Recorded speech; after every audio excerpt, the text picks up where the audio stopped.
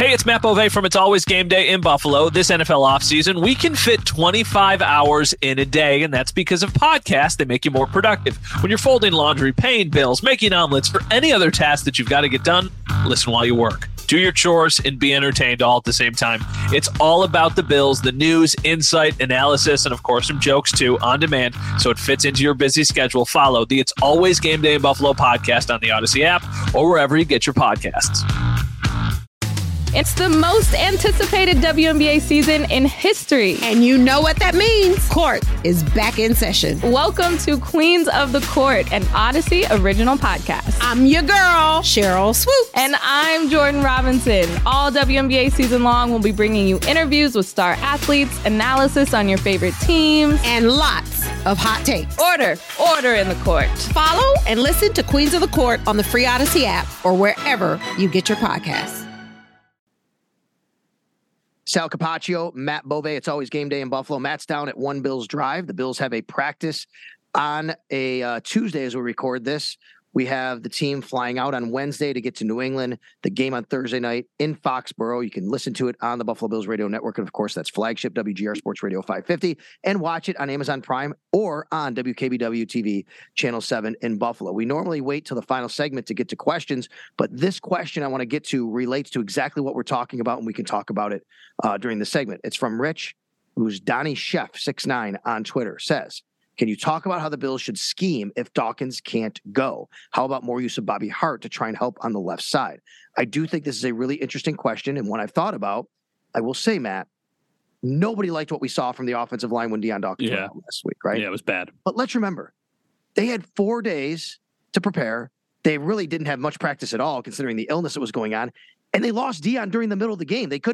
It wasn't like they were game planning without Deion Dawkins. So I'm not here to tell you everything's roses without Deion Dawkins. No, not at all. They're going to have to make some adjustments. But the advantage here is you get 7 days to game plan and know what you want to do in this situation, which I think they're better equipped to do that. I wouldn't discount maybe Spencer Brown moving over to the left like we saw last year, or David Quessenberry like we saw in the game.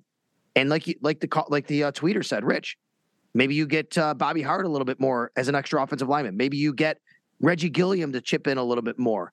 Dawson Knox on that side. I think there are things you can do against, obviously, a great pass rusher, Matthew Judon, and a great schemer in Bill Belichick.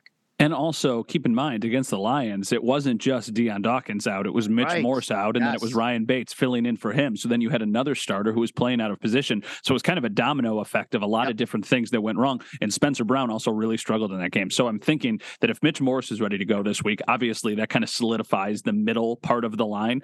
You would like to see Saffold, maybe take a little bit of a step up and play.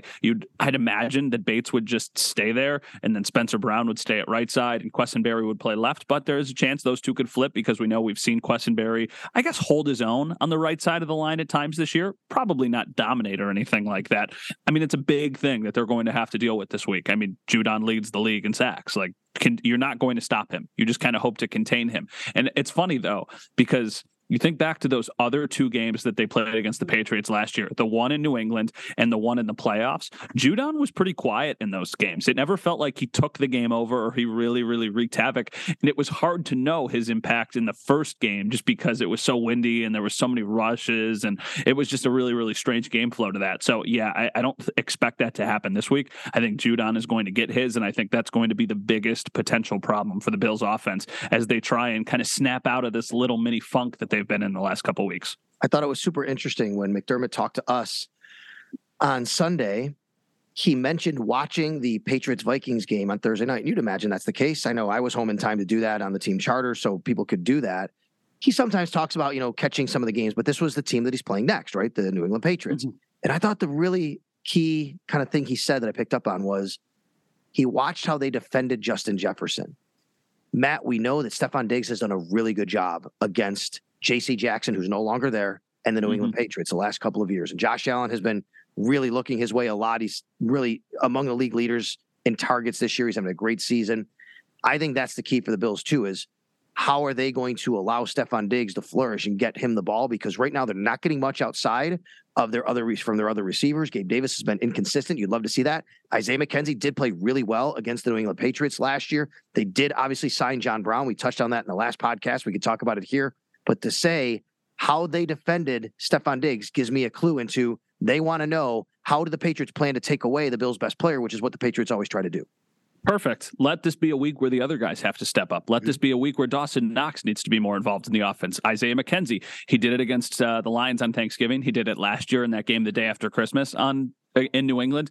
I don't expect to see that kind of production again from Isaiah McKenzie, but he can be utilized more than we've seen at other times this year. Maybe it's a Gabe Davis game because Gabe Davis, there has been some inconsistencies with him this year. So I think that if they are going to try and focus solely on trying to shut down Stephon Diggs, it's an opportunity for those other guys who they need to utilize more, because right now the offense is Josh Allen throwing to Stephon Diggs and Josh Allen running to try and pick up first downs when that's covered. And, we did see a step forward in the run game these last couple weeks, but I think that's more of who they were going against than the run game taking a big step forward. But I don't think that they can completely just kind of throw that into the garbage or anything like that. So if they're going to try and contain Stephon Diggs, then so be it, because there's other teams who are going to try and do the same thing down the road. So this is an opportunity for other people to kind of step up. And one thing that has stepped up lately is the run game. They've done a nice job running the ball. I know that we talk about the offensive funk, and that's because we're used to seeing this team slinging around the place. And I get it. We all want to see that. And that's when they're at their best. But I think we could take a little solace in the fact that the run game has been better lately, including, obviously, I think Devin Singletary had a very efficient year overall. It's not like he's carrying the ball 30 times a game, but I think he's done a good job. That's something that the Bills will want to do a little bit in this game. It is supposed to be windy in this game, not like last year on Monday Night Football. God. But we are talking about some wind here, which may force these teams to have to go back to the ground a little bit. And I think the Bills at least have gotten a little bit of semblance of run game going here outside of Josh Allen, which we didn't see as much earlier in the season. Yeah, I don't love it, though, if it turns into one of those games where it's all about the run game, just because Ramondre Stevenson is having a really strong year. I know Damian Harris doesn't look like he's going to play in this game. I don't think the team has officially ruled him out, but there have been some reports that he's week to week at this point. So that's a blow for the Patriots. But Ramondre Stevenson has kind of become their feature back there. And he's a the good James player. White now of them. That's what he is. Yeah, that's everything James White used to do. So he's a good player. So it's if you're the Bills and you're trying to think like, okay, what are we going to do to try and contain the Patriots? Ramondre Stevenson is probably the first guy that you get to. Their wide receivers are fine. Hunter Henry is a good player, but I don't think he's an elite tight end or anything like that. So if you're the Bills, you're like, okay, we're going to try and contain Ramondre Stevenson. But if you got to get into one of those games where you just run it all over the place, how about some Nyheim Hines mixed in? How about some James Cook mixed in? How about some swing plays? How about some stuff that's just a little bit more creative? But I do think Singletary has taken a step forward. It's hard not to like what he's done, but it's also hard not to ignore who they have gone against. So it's a balance there.